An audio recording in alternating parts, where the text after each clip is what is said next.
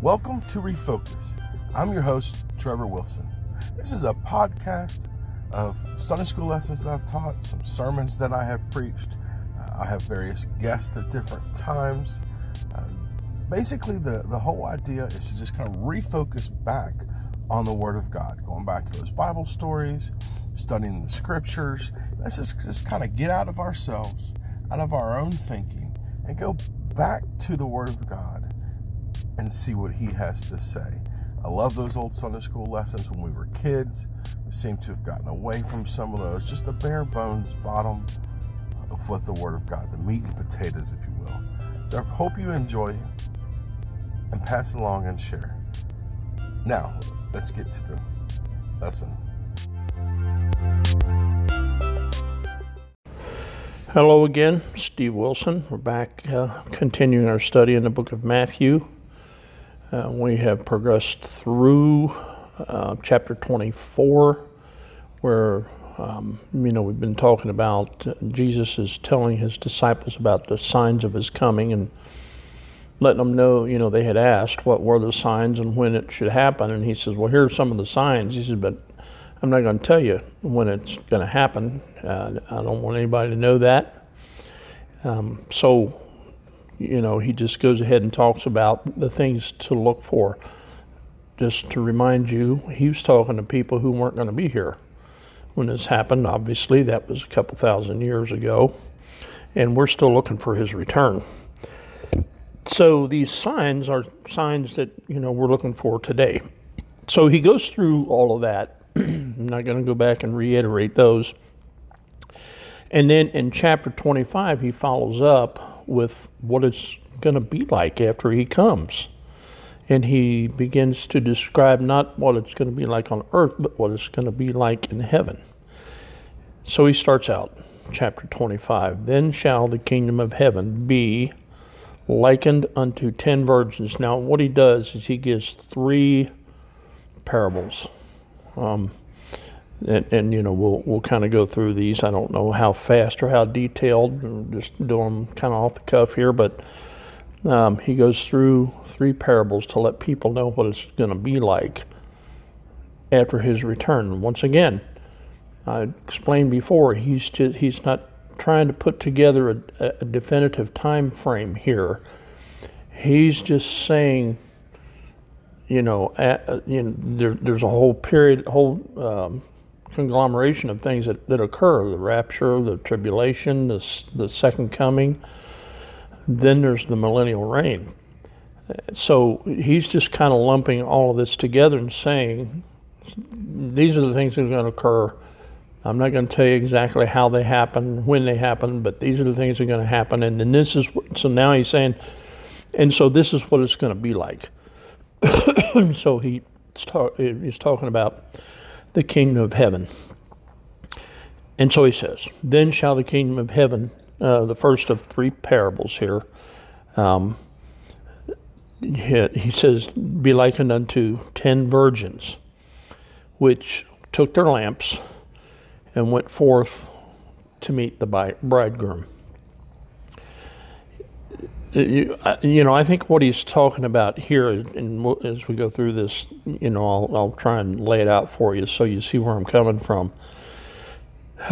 He's talking about the innocence. When we're born in this life, there's a period of time when we're young, when we're children, that there's a protection for the innocent. That if you die as a child, you don't have the knowledge, the mental capacity to determine, that you're a sinner and that you need the Savior and so on. There's a point in time which is kind of different for everybody, but there's a point in time in your maturity that day comes, that you become, we call, the age of accountability. It's when you become accountable for your sins and you're responsible for giving your life to Christ, recognizing that there's a Savior that came to pay your sin debt. So he's saying until that time, there's a period of innocence there that, there's the Holy Spirit watches over you. I won't say he indwells you, but you're under his protection. And even at that age, you can be told and somewhat understand that there is a Jesus. He's the Son of God, and he's going to come back someday and take all those who belong to him home to be with him. So there's an expectation that can exist whether you're saved or lost. You can have that knowledge. And that's the situation here. He's saying, look, the world, this has been revealed. I've told you I'm coming. And so no matter what your spiritual state is, you know that day's coming. And so that's what's happening here. You have these virgins, and the idea of the virgins indicates that there's a period of innocence here. They've not been introduced into the world of sin yet. And so, they took their lamps, went forth to meet the bridegroom, because they know he's coming. And 5 of them were wise, and 5 were foolish. They that were foolish took their lamps and took no oil with them. So going back to this idea that there is a measure of protection. The oil typically represents the Holy Spirit in Scripture, and I think that's what he's referring to here. So everybody that's born into this life, born on earth, has a limited supply. And that supply will last you through that age of innocence until the time comes that you recognize that you need Christ as your Savior. So it says, the foolish took no oil with them. There was a supply in the lamp, but they didn't take any to refill it with.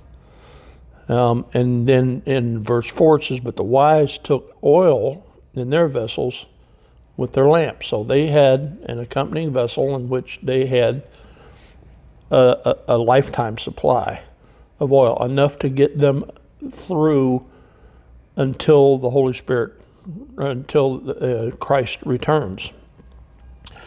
And so then at midnight in verse 6, let's see, in verse 5, while the bridegroom tarried, they all slumbered and slept. So that's where we're at now. We're awaiting the return of the Lord Jesus Christ. And then in verse 6, and at midnight there was a cry made, behold, the bridegroom cometh, go ye out to meet him. I think we mentioned the idea of the midnight cry before, and that's a neat picture, but that doesn't mean he's coming at midnight, because if it's midnight in one part of the earth, it's the middle of the day in another part of the earth. So that cannot apply to a world that's rotating around the sun and spinning at the same time.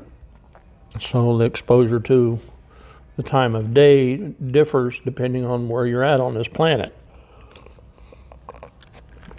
But this is a parable.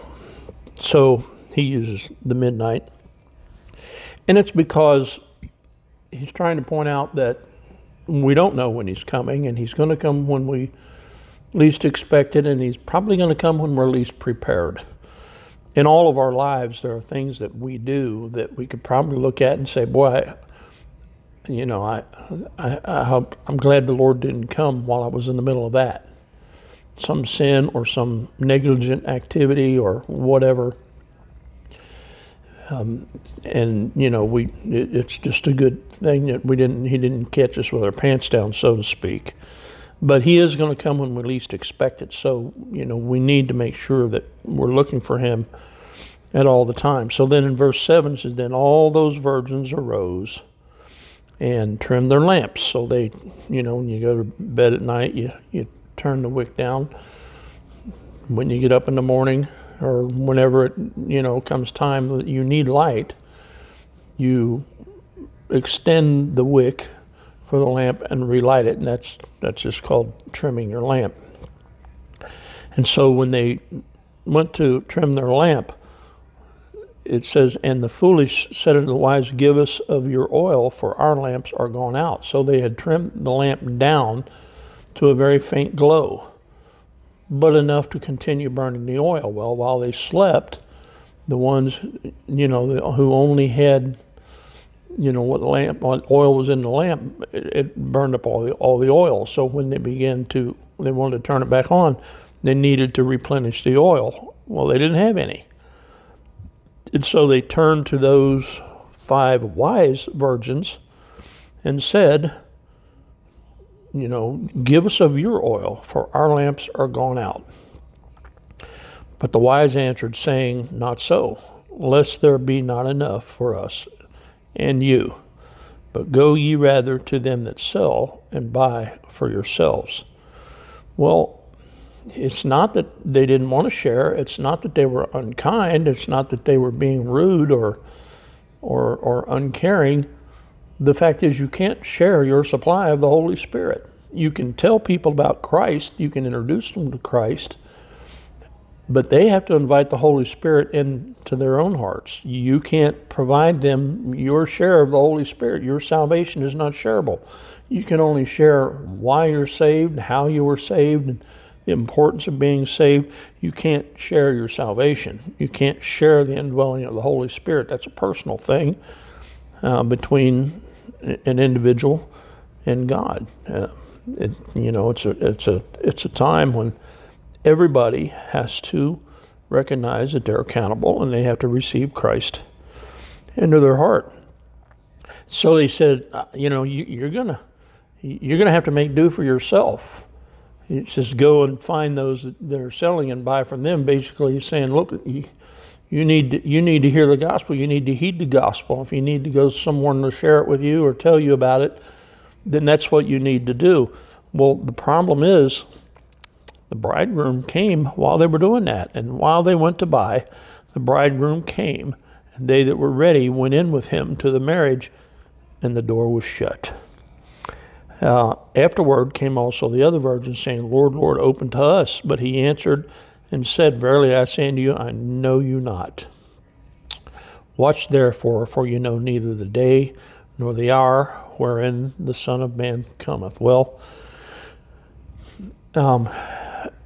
there's a time when it's too late. There's a time when you don't have that option again. When the Lord comes back, if you're not ready, you're not going to go. It's as simple as that. You have to make your preparations now. If the Holy Spirit's not indwelling you now, you need to make sure that he does. Because the Lord could come back. That midnight hour could come at any moment. Like I said, depends on where you're at in the world as whether or not it's a midnight hour. He's not strictly referring to midnight, or he's not strictly referring to a particular time. He's just saying that the time when you least expect it, Jesus is going to come back.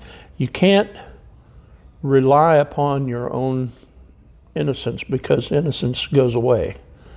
Once you recognize that there is such a thing as sin and disobedience, once you reach a point in your life when you understand the difference between good and evil, you immediately become accountable as to whether or not you've received Christ into your life.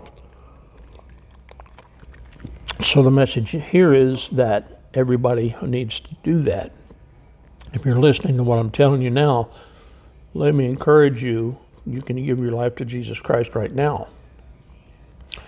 At the very least, get to church, hear the gospel, let the Holy Spirit convict you.